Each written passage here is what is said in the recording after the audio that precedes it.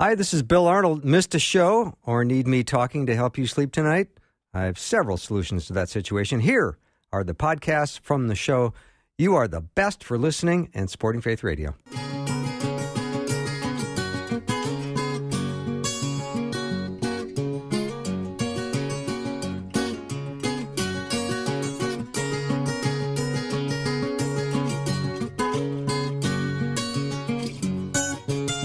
And a warm welcome to Afternoons with me. I'm Bill Arnold. So glad we're going to be together for this time. I don't know how much time you can spend with me today, but I hope it's at least 2 hours because that's the full length of the show. We're going to have a great show. We're going to have Rob Bluey joining me in just a minute because, you know, he's my first Tuesday guest. He is my contact in Washington, D.C. He lets me know what's going on in that part of the world and what's happening in our country. Doesn't seem to matter, though, because the supremacy of Christ is where we should all live. And I want to say, according to Psalm 119, verse 30, I have chosen the way of faithfulness. I have set my heart on your laws. So I live first and foremost for the Lord. And then it's also good to be informed, to be an informed citizen, and to go to news sources that are speaking truth and trying to report honestly. Because I don't know if there's a lot of that going on, but I always enjoy going to dailysignal.com where I find lots and lots of great stories and great writers who make great contributions. Rob Bluey is the executive editor of Daily Signal, and he's my regular guest on Tuesday. Always glad to hear from him, and he's on our studio line right now. Hello, Rob. It's good to be with you, Bill. Thanks for having me back. Well, no, so nice to be here. I know that lots going on. I want to start, Rob, if I can, with the mob mentality. This is not going away anytime soon. No, it doesn't appear to. I think it's one of those things where our country right now is facing, three big challenges. I mean, obviously, coronavirus continues to hamper people and their ability to recover and get back to work. There is, as a result of that, a significant economic pressure on a lot of individuals and families, and then we have a situation with a lot of unrest in our country right now. The divisions that we've seen and talked about on the show in the past are playing out now in our streets, and you have conflicts in big cities like Portland and Seattle, and there's concern that I think Americans have that this isn't going to get better anytime soon, and so they're looking for some resolution and clarity, and hopefully saying a prayer for those individuals who are in positions of leadership and hopefully can do something about it. Mm-hmm. I talked to a friend of mine today in Iowa. Of course, Iowa has 3 million people, and there is still under 800 deaths from COVID, only 224 people in the hospital. That does not seem like an unstoppable pandemic to me. However, it's a very serious problem, but these statistics don't seem to line up with the hysteria I still hear every day. Well, and we're seeing it all across this country. In fact, just locally, a decision that impacts me and my family is in Northern Virginia. The superintendent, which was the school district, was intending to have 2 days a week of in-person classroom. You had 60% of parents respond that they would send their children to the school for those 2 days. And the superintendent came out today and said it's too dangerous. Can't reopen in September. We need to do everything virtually, which again is this is a school district that serves almost 200,000 students. They'll think about all of the families that now will be unable to return to normalcy in the fall because the schools can't reopen. And so it's a situation that has significant consequences. There are ramifications for all of those individuals. And you're right, Bill. I think that people, as they look at the numbers and they try to decipher whether or not it is safe to go out and start resuming some of the activities that they were doing prior to mid-March, they're getting conflicting information. They're hearing in some places that it's okay and in other places that it's not.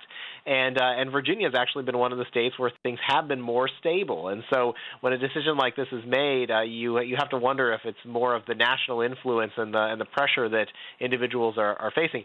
Bill, I should also note they did a survey, as I indicated, and the parents indicated that 60% of the students would return. They'd also surveyed the teachers, which I found surprising. 48% of the teachers said that they would go back and be in the classroom. They wanted to be back in the classroom. 48%, much higher percentage than anyone would indicate. You think you would you hear these news reports, you would think that 100% of teachers want to stay home and not go back to school because they're too afraid, when in fact it's about a 50-50 split. Yeah.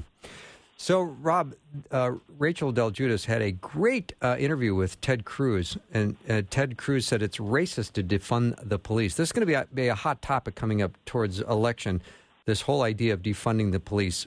What comments can you make on this? Yeah, you're absolutely right. I mean, it is dangerous because the police, in particular, protect all Americans, including minorities. Sometimes it's their communities that are suffering some of the greatest crime, and so that's where police presence is needed most.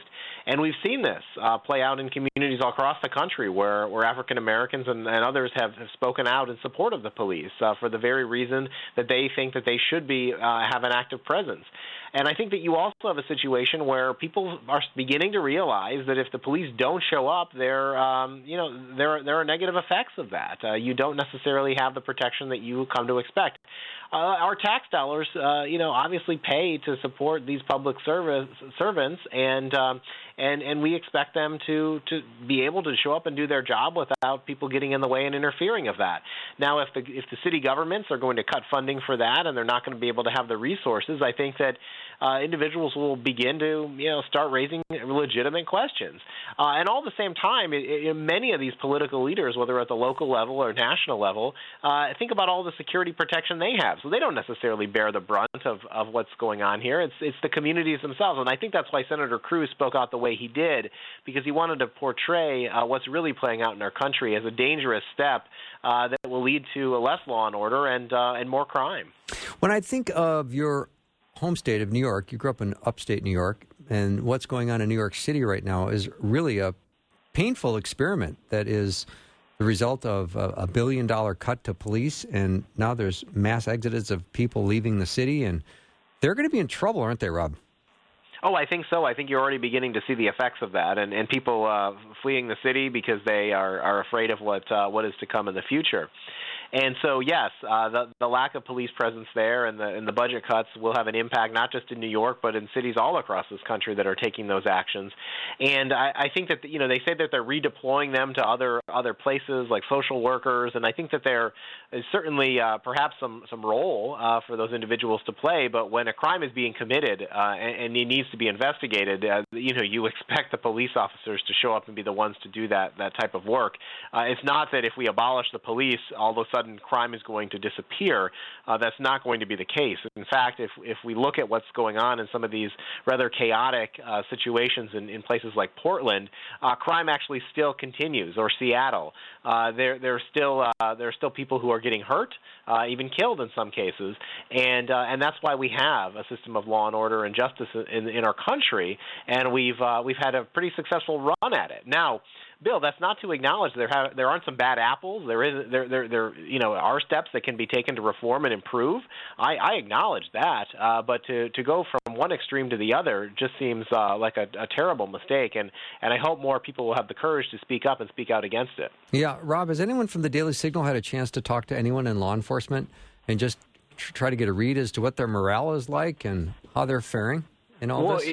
Yeah, we certainly do. And by the way, Bill, long before even this current debate, the Daily Signal and the Heritage Foundation, our parent, has played a very strong role on the topic of policing in America. Ed Meese, the former Attorney General, who's a colleague of mine, is somebody who has led this initiative, and he has done a really great job of bringing together varying voices on the issue of criminal justice and policing, and so yeah. Naturally, as these latest things have popped up, we've been in touch with law enforcement. We've heard from them. One of the things that we've also done is the staff at the Heritage Foundation. Just as when COVID hit, there was a tremendous need from local hospitals and ERs to support those workers who were in some cases there around the clock, to show them our support. So I think that there are steps that individuals can take. They sometimes listeners might ask, well, what can I really do to have an impact? impact. Well, show your support for local police. Bring them a gift card, bring them a meal, see what they need if they're in need of support. And I think those are things that we're trying to do as an organization. Those are things that I think individual Americans can do. And yes, as we hear from them and some of the demoralizing attacks that have been launched against them, they need to hear our support now more than ever. Yeah. It's one of the reasons that we're engaged with PragerU this week as part of its Back the Blue campaign, and it's so important to have a voice out there. Rob, I want to ask you about, I'm trying to keep this time really upbeat because you're such an upbeat guy, which I love about you.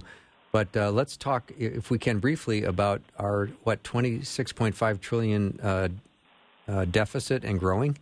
Yes. That's getting to be just staggering beyond belief.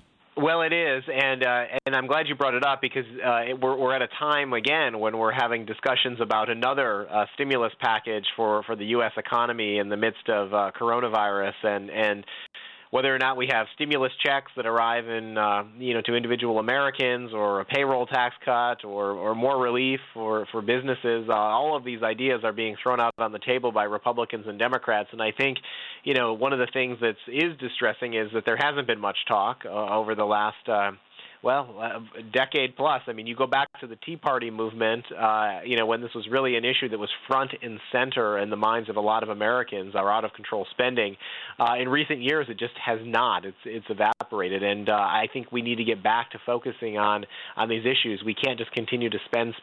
There has to be other ways to do it. As a family, you're expected to balance your budget. Many states have balanced budgets, yet at the federal government, it seems like we disregard that, and it will come back to have consequences for future generation. Mm-hmm. Rob, would you explain to me and my listeners this California law? I think it's called, is it AB 5? Yeah, well, it's a law that California put in place. California being a progressive bastion that it is, always trying to be on the forefront of things. This is not an area that I think we want to see expand to other states. However, my colleague Kelsey Bowler did a tremendous piece for the Daily Signal on this topic because it's really impacted the lives of many individuals, individuals who are trying to make a living through doing things maybe through an untraditional or maybe disruptive way, and for instance, individuals who serve as independent contractors are now, faced with new consequences as a result of how California has determined that their job is being classified, and so it's destroying livelihoods of individuals, Uber drivers, individuals who, thought that they were on a better path, and now as a result of them serving as an independent contractor, which independent, for those listeners who might not know, there are those who have regular full-time jobs where you're employed, and then there are others who might be independent contractors. So an independent contractor might have many different jobs. They might drive an Uber during the day. They might be a graphic designer at night, and California is looking to put restrictions, or has already put restrictions on these individuals that's having a devastating impact. And so Kelsey has examined that and told some of the personal stories, and I really encourage your listeners to check it out. I think it's one of those things we need to make sure does not spread to other parts of the country and hopefully can be pulled back in California. Yeah, I just want to remind all of my listeners that you can text a question if you want to ask Rob anything directly. Please do that now at 877-933-2484. Rob Bluey is the executive editor of the Daily Signal. I always encourage you to head to dailysignal.com. We'll take a short break and be right back.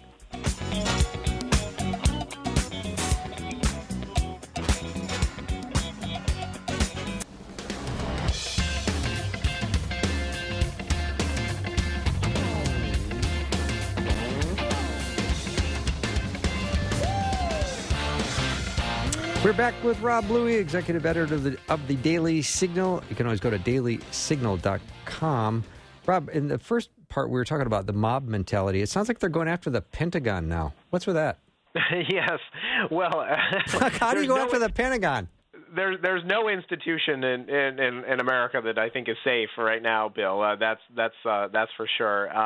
Look, the Pentagon, the military is where you presumably want to keep politics, out, right, and focus on defending our country and supporting the mission of our U.S. military.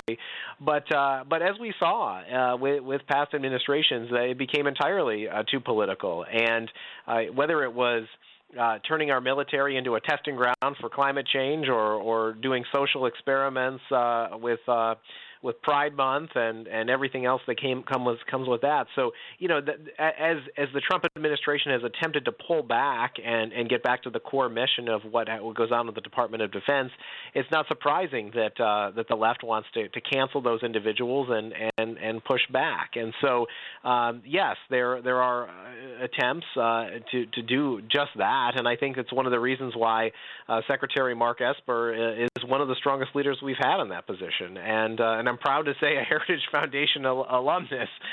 So he's a great ally to have in that role as Secretary of Defense. Mm-hmm. I found this story very interesting, too, at the Daily Signal. 96 years South Carolina law has mandated public colleges to require students to take a year-long class on the Constitution, Declaration of Independence, and the Federalist Papers. Well, we're seeing more and more, not just at the college level, but even at the high school level, states requiring this type of, approach to teaching civics in America. Right. Because, frankly, they're just not getting this from other places. And so Arizona has had some success doing this as well. And I think that, as we look to options and making sure that our students, our future generations, understand the basics of the American founding and aren't confused by efforts like the New York Times to present the 1619 Project and this alternative view of history. It is important that we have this true understanding about what really took place. It's one of the reasons why I think you've seen so many Black Americans speak up and oppose to what the New York Times is doing. They recognize that what they're presenting is a distorted view of history. It's akin to what Howard Zinn did in his book many years ago, which, unfortunately, even when I was in college, was required reading for students. So for a long time, our college professors have been trying to indoctrinate students with an alternative version of history. And I think it's starting to catch up with it. And I'm sure that those individuals who are out protesting and tearing down statues, have this grievance against the United States as a result of what they've been taught. And so we need to push back on it. This is a role that and we've talked about it before, Bill. I stress it so much because I think parents, regardless of where you send your kids to school, parents still have a role in educating their kids. It's not just about the professors or the teachers. It's about parents having an understanding about what the kids are learning in school, having conversations at the dinner table, and making sure that you're taking them to hit those historic places and helping them understand what took place in Independence Hall in Philadelphia and visiting all those great spots throughout our country so they can see firsthand for themselves and understand American history. Mm-hmm. Rob, what's going on with the Coronavirus Commission? I know that President is starting to do more regular briefings now on the coronavirus, and he is. Yeah. Well, as you indicated earlier, as the cases have increased, I think the president is rightfully concerned to get the message out. You've seen the president wear the mask, right? Which he was apparently reluctant to do so. He says when he can't be in a socially distanced environment, he will wear the mask. He did that when he visited Walter Reed Hospital recently. And Bill, I think it's important to get the message to the American people. The coronavirus daily briefings, I think, at one point, became too political and controversial. The media was at first clamoring for more information, and then it seemed that they were getting so much information that they wanted them to stop. So I think that whether they begin on a regular basis or whether they're periodic, I never think it's a bad idea for our nation's leaders to provide information directly to the American people. I often think that information the American people can decipher for themselves and not have to go through a filter like a New York Times or a Washington Post, where sometimes you get a distorted view of reality and what actually the President Trump has said, because there's clearly a bias against what he does and who he is as an individual. Doesn't it get harder and harder, Rob, the closer we get to the election, to sort of go through these stories and try to figure out what's true and what's not true? That's what I love about the Daily Signal. You guys just tell it like it is. And well, it is incredibly difficult. That's why I think your listeners, all Americans, need to have a balanced news diet, yes. Get their news from multiple sources and not rely on a single news outlet. This includes local news, this includes national news, international news. Even when you're using social media, sometimes we can get on our own filter bubbles and only read certain types of news. And I think that making sure that you do have a diverse source of news is a good thing. Making sure that you're not just subscribing to just one particular newsletter, but getting many. Something I try to do. It's a lot to keep up with, Bill. I do admit that, and I think we also have to remember that for as much as you and I might be interested in political coverage, there comes a time after Labor Day in an election year when it really starts to intensify and people start to pay attention. And so we're reaching that point, and we're going to have a situation where I hopefully we'll have presidential debates, and we'll hear from the candidates themselves. And again, there will be less of a filter on that, and there will be more opportunity to hear directly from individuals about what their platform is and what their ideas are for the future of our country. Mm-hmm. As we get closer to August, I'm thinking about whether or not schools will open. I know that kids' mobile screen time is up roughly 500% during the pandemic. That can't be good in the long run. Well, it's not, but I mean, it's a challenge. So I'll give you a real life example. I mean, for this week, for 2 hours a day, my kids are doing a virtual summer camp. I mean, the summer camp isn't open, so they're learning about how to make do coding and creating digital apps and things like that. But those are taking place on a screen naturally because that's the way we're communicating now. Up a lot, Bill, just from all the Zoom meetings and everything else that's going on. I know. Did you see over the weekend, Rob, Kanye West in his presidential meeting that he had, his rally? Of course I did, yes. Okay, good. Yeah. Good. Yeah. Thanks for not hanging me out to dry on that one. It's interesting. It's interesting to watch. There's a question about whether Kanye will actually end up on any ballots, but certainly he's somebody who attracts a large following. He's somebody who also has what seems to be a very pro-family message, and so I think it's worth paying attention to what Kanye has to say. Certainly, when he visited the White House, there was a lot of interest among Trump supporters, and so it'll be interesting to see how they react to what Kanye is doing. But more voices are always better, Bill, and so hearing from him and what he has to say, I think could be a welcome development. Yeah, Rob, we only have like 90 seconds left. I had a listener jump on and say defunding the police isn't the same as abolishing the police. Why is he switching between these terms like they're the same? Yeah, well, I mean, I if you defund them, I don't know how they would exist. For instance, I mean, I guess you could strip some money away from them and leave a core set of services, but. There. Just to be clear with your listeners, there are some who want to abolish the police entirely, and then there are those who maybe want to take a less radical step of defunding them or taking away some money. So yes, I agree that there is a distinction to be made, but I think when you're looking at the mob, what they want to do is to radically transform our country and take away one of the bedrocks of society, which is law enforcement, and I think that would be dangerous. Rob, I so appreciate you. I know my listeners love you. I just got another nice comment from a listener saying, thanks so much for having Rob as a regular guest. I learned so much from him and love the Daily Signal. Keep up the good work. Thanks, Bill, and thanks to all your listeners. It's always great to be with you. See you next week, Rob. Rob Bluey's been my guest, executive editor of the Daily Signal. Head over to dailysignal.com. We'll take a little break. When we come back, Whitney Capps is my guest.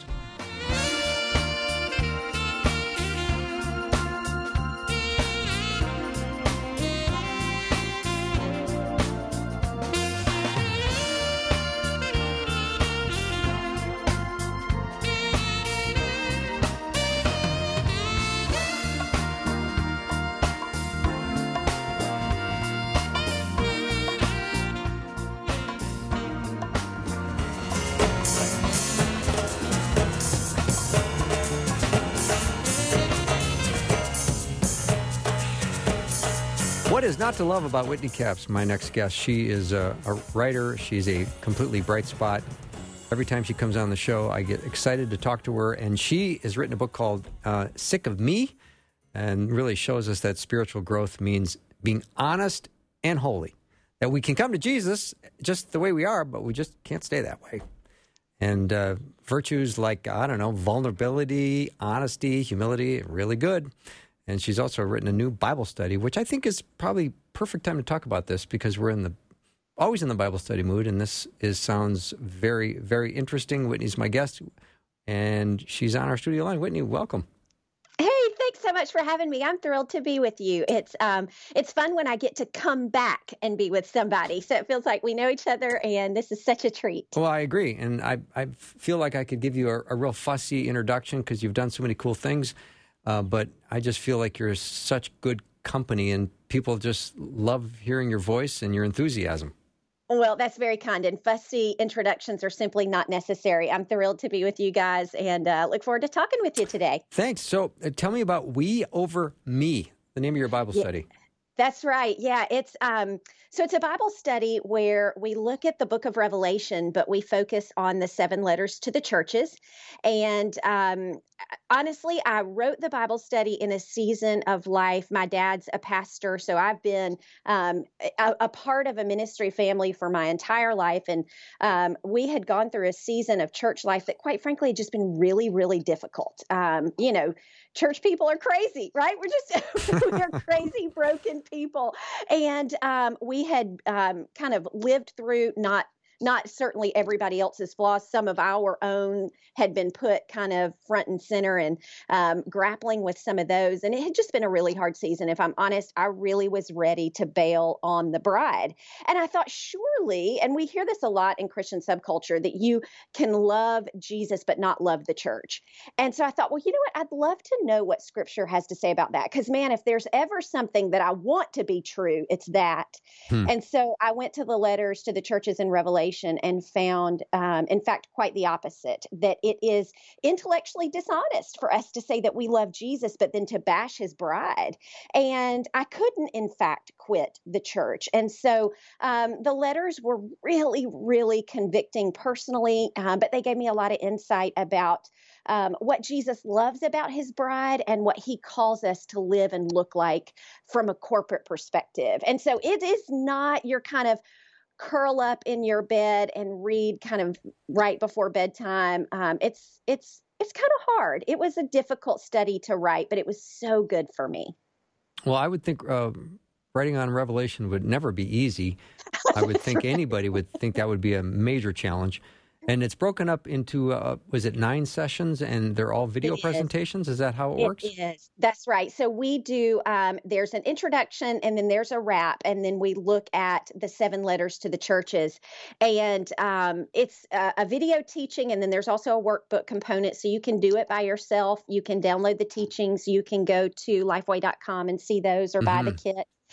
Or you can do it in a church setting. I personally think that's kind of the ideal, because really most of our frustrations with the church have to do with relational issues at their core. I mean, we can make them, topical kinds of issues, but they really come down to relational issues. And so I think doing this in the context of a we is really healthy. It's funny, when I pitched the idea to the team at Lifeway, I pitched the title to be We is Killing Me. I wish you could have been in the room. There was we were in a big boardroom, and a bunch of executives and editors were sitting around the table, and they kind of leaned back in their chair and they said, well, that's maybe a little bit more aggressive than we want to go, Yeah. Well, that's for sure true. But there is a sense in which the church, we have become really hyper consumeristic towards church. And most often when we think about coming out of a Sunday morning service, most of us will think or engage in some type of conversation to say, what did I get out of church today? When really corporate worship is about what did I contribute, not what did I consume. And so that was the starting place for me, was that I had to own and say my me was killing we, and to really take another look at that. It's kind of a tongue twister, but I like it. Let's go back to what you said just a minute ago about relationships in trouble in the church. Would you say more about that? Sure. Well, I mean, I think we very regularly like to make church issues about issues when really I think that the heart of the issue is the heart of the people of the church. And when we're broken and when we're frustrated and when we can only see things from our perspective, we're never going to be able to really deal with the secondary issues that we're frustrated over, whether it's music style or a particular sermon or programming that was cut or promoted, whatever it might be, these things that kind of rub us the wrong way, if we can first approach relationally that this person that I worship beside may have very different perspectives, opinions, ideas about church, but if we can sit together and go, you know what, I know that your desire is the gospel and to exalt Jesus, then we can deal with, we might look differently at how to do it, but to find some commonality there over what we have in common rather than what divides us. And I think far too often we try and jump to resolving the issue without ever taking into account the relational piece. And I think that's really when relationships are fractured. Oh, and yeah. What's happened is then we kind of bail on this particular local congregation and move to another. And let me just say, there are biblical reasons to leave a church without question, but there are no biblical reasons to church hop. And I think we often get into relational struggle and think it's better down the road, when in fact we just inherit a different set of problems because it's really our heart that's the issue. And we kind of carry that baggage into that new church setting with us. And so I think it's good for the American church to go back to these ancient letters and go, man, what have I missed about what Jesus envisions for a healthy church? You know, Whitney, it's easier to solve a problem than it is to get in the messiness of a relationship. So you can, for sure. Yeah. So say more about that, because that's what happens is people go, I'm out of here. And then That's they're exactly gone. right. Yeah. Well, I think one of the things that's happened, and this would have really why going back to these ancient letters is so beneficial, is they had a much better understanding of what kind of covenant relationship looked like within the context of a local church, because there was simply no option to leave the church at Ephesus and hop down the road to go to another church. Right.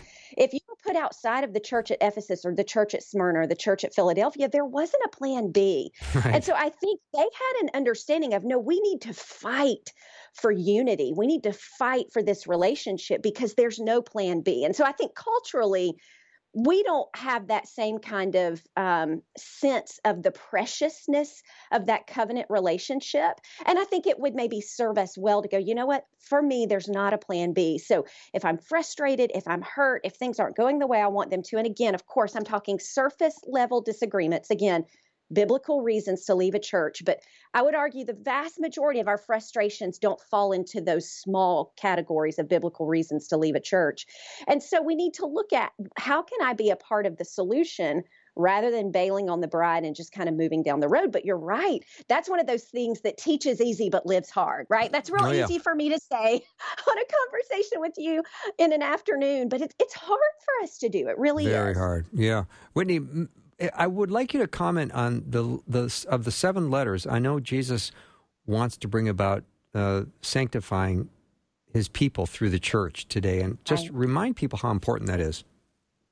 Well, that's one of the beautiful things I think about these letters is we find a couple where Jesus offers only commendation and praise, but really most of the letters, he speaks with some pretty harsh words about that church. And one of the things I think so important for us is, culturally speaking, not just in a COVID era, but even pre-COVID, we already saw this trend where Christians were more committed to being a part of the capital C church. So the global church, the collection of all believers in every time and in every age, and the idea that I can be a part of the kingdom and connect spiritually, and my local affiliation doesn't matter as much. And that sounds good, and it is certainly true theologically in part. But what the letters to the churches tell us is that Jesus sees my local church. Jesus sees your local church. Because when we look at the 7 letters to the churches, these are really Jesus's final words to his people. As the consummation of the end of the age happens, these are his final sermons. And he doesn't write one generic letter. He talks very particularly to Ephesus, very particularly to Laodicea. And so what I think that tells me is, hey, Jesus doesn't just care that Whitney's a part of the global church, a part of the kingdom at large. Jesus expects Whitney to be invested and committed to Crosspoint, my local church. And so then the sanctifying that he wants to do, sometimes when we think about it from that global perspective, we can think it's everybody else's problem. But when I think that he wants to sanctify my local church, then how Jesus is sanctifying me becomes very personal. Because I think, and listen, this is this is just my perspective. I would not say that I extrapolate this exactly from the text. But I do wonder if our churches will never become more holy than her individual members are. Mm-hmm. And so when I think about Jesus sanctifying the church, and don't think globally, when I think my local church and I go, gosh, how is my refusal to deal with my own sin issues keeping Crosspoint from being what Jesus wants Crosspoint to be, then it becomes really personal.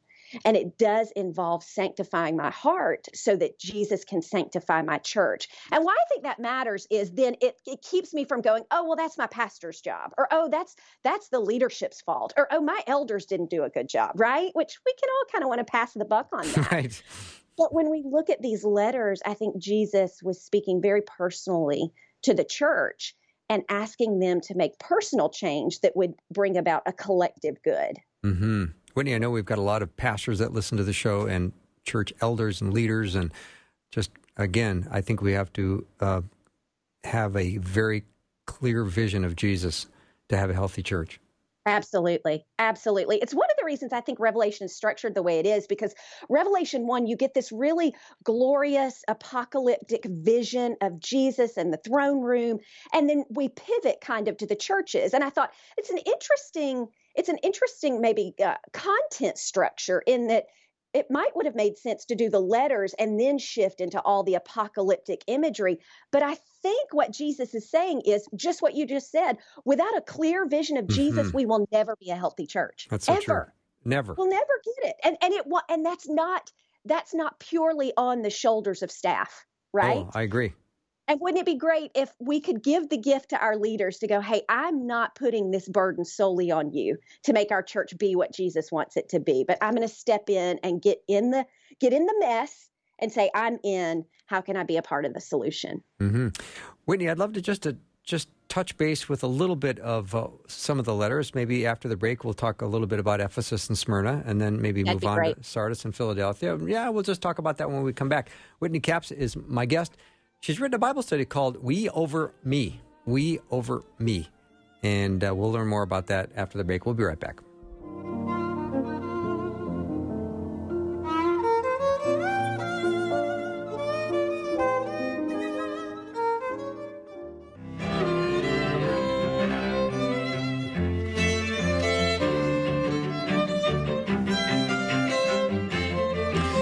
Whitney Capps is my guest. So glad to have her back on the show. She's written a Bible study called We Over Me. We're talking about Revelation. Fear not. It's well written and you'll get a lot out of it. And it's a video presentation, so it'll be even more enjoyable. So, Whitney, right before I go back to a question I have for you, a listener chimed in and she said, so good.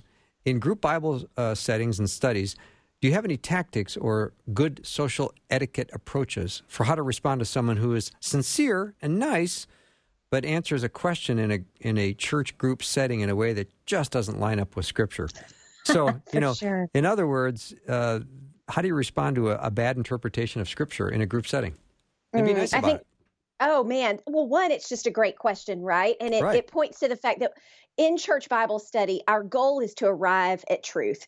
And I heard it kind of explained this way. The goal when we're studying Scripture is to arrive at 4. We want to arrive at the number 4. Now, what that means is I might look at a question and I might answer it in a way that is 2 plus 2. Somebody else might answer it in a way that's 7 minus 3. Somebody else might answer in a way that is 5 minus 1. But the answer is always going to be 4 because the text is always telling us a single truth. Now, we may have independent kind of applications to that, but we want those applications to derive from the single truth that God was trying to communicate. And I have been in situations where somebody was looking at the text and they didn't arrive at 4. They arrived at 7 or 9 or 34, right? And so I think the kind thing for us to do is to say, Bible study is different than lots of other disciplines in life. And that is to say, there are sometimes wrong answers, but this is the one place where we can say wrong answers are never they don't exclude us from the work. We just don't want to hang on to them. We don't want to stay stuck there, because anytime we're learning, we're going to get it wrong, right? That's the process of learning. And so I think it's encouraging the process, encouraging somebody's commitment to Scripture, and then maybe kind of helping them see that we want to get at the singular truth that Scripture's teaching, even if our applications are different. Mm-hmm. And so did we arrive at 4? Did we get there? And if not, to go, okay, what does this text holistically say? And listen, that takes a lot of work and it's not easy. But I do think one of the things that we've missed in modern Bible study is telling people that good Bible study often leaves us with more questions than it does answers. And that doesn't mean that we are incapable of studying. It says that we're doing the work of knowing just this incomprehensible God who has made himself known. But that Bible study is really, really hard. And I think sometimes we've put off this facade as teachers or leaders that we always get the right answer and that we always know it from the jump. And listen, very regularly, I have to walk away from a Bible study and go, I don't know that. I don't know that answer. Or I arrived at an answer that I'm pretty sure is right, but I need to sit with it so that it changes me rather than be something that I'm just filling in a blank on a Bible study. But to say that this is work, but it's worthy work. Yeah, amen to that, Whitney. Thank you for that vulnerability, too. That means a lot to me, just hearing it from you. So let's go back to We Over Me, this Bible study. It's got some, like session 5, for example, talks about Ephesus and Smyrna. Maybe you can give us a sample of what we would learn in session 5. Sure. Well, one of the things, and the letter to the church at Ephesus is one that's really profound to me. Let me just read the part that I think is so interesting. Jesus is going to commend the church at Ephesus because he says, I know your labor and your endurance and that you cannot tolerate evil people, that you have tested those who call themselves apostles and are not, and you found them to be liars. Now, he'll go on to say that you have abandoned the love you have at first. And that's important because Jesus is going to say here that our affection for him has to savor everything that we do when we fight for truth. But one of my favorite parts about this particular letter is this sentence here, and it's in verse 6. Jesus says, you do have this. You hate the practices of the Nicolaitans, which I also hate. Now, I did a quick kind of study through Scripture trying to see if I could ever find another place where Jesus says that he hates something. I mean, that's really extreme language for Jesus to use. And particularly in modern church culture, especially among younger believers, there's this real kind of soft Jesus that I like to call that he's loving and he's tender and he's compassionate. And he is all of those things without question. But the Jesus that we encounter in these letters is a Jesus who says, I hate the practices of the Nicolaitans. Wow. And that's really aggressive language for Jesus. So I don't want to miss what he's saying here to the church at Ephesus. Listen, you must love me first. Do not abandon your love for me and merely fight for truth. But he is affirming that a call to the healthy, holy church is that we will fight aggressively for truth, that we will fight against false doctrine, against teaching that Jesus hates. And while Scripture doesn't give us a ton of background on the Nicolaitans, what we know is that they were perverting the gospel. What we think is that they were saying, listen, because we're saved, there are certain things that we don't have to worry about anymore and that we're free to redefine. Well, man, I got to say, I know this is an ancient letter, but that sounds real modern to my ears. Sure does. It sounds real modern. Yeah. And so for Jesus to say, no, I hate that perversion of the gospel.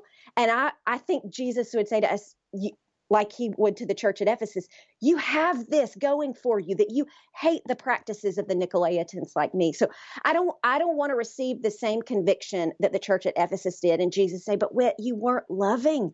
You weren't loving.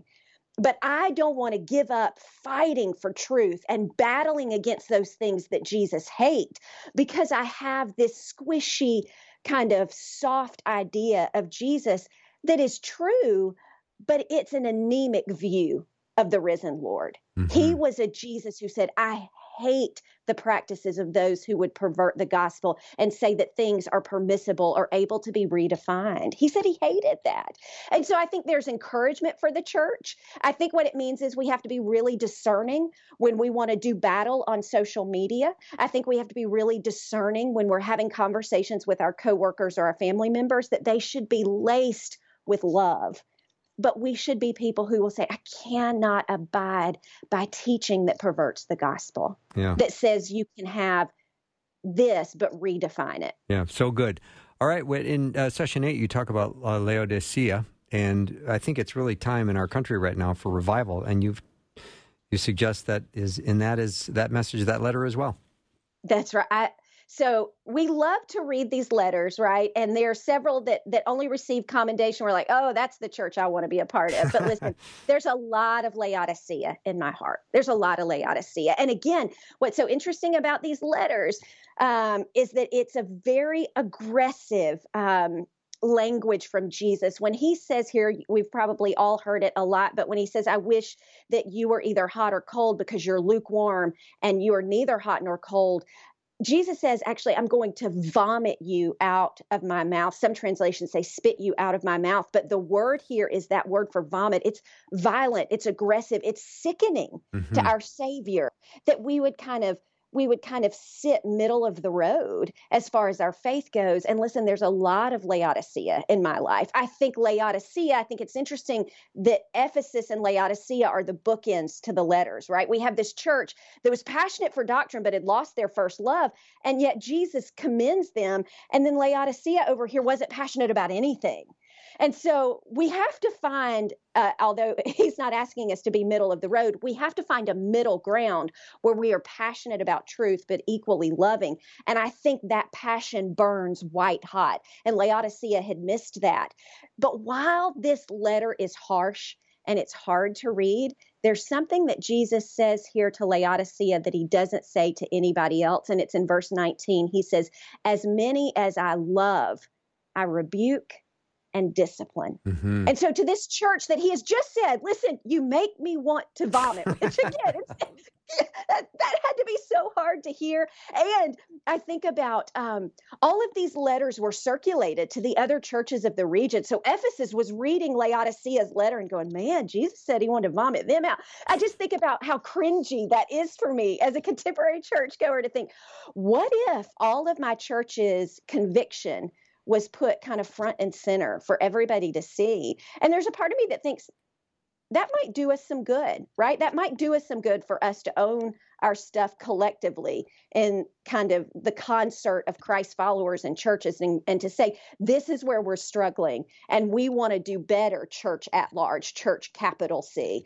But this is what we own. This is our junk. But in this letter where Jesus has called out Laodicea, he says something beautiful here that he doesn't say anywhere else. And he says, I love you.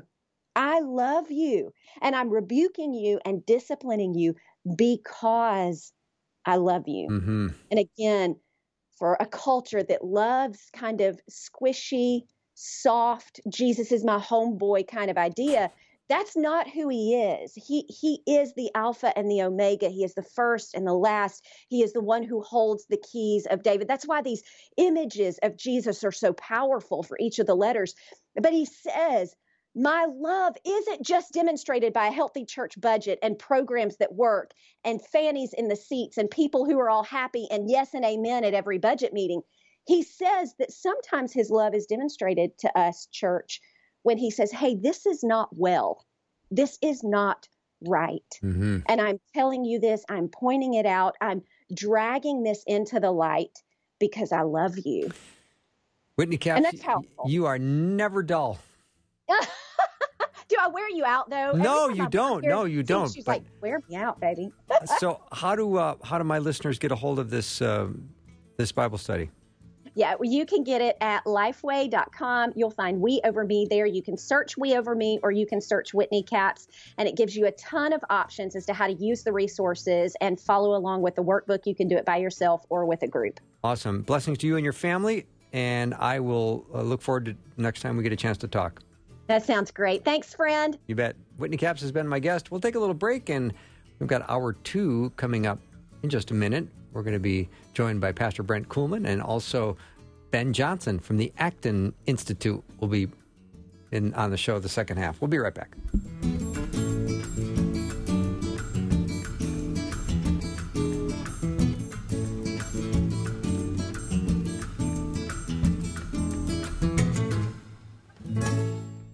Thanks for listening. Programming like this is made available through your support.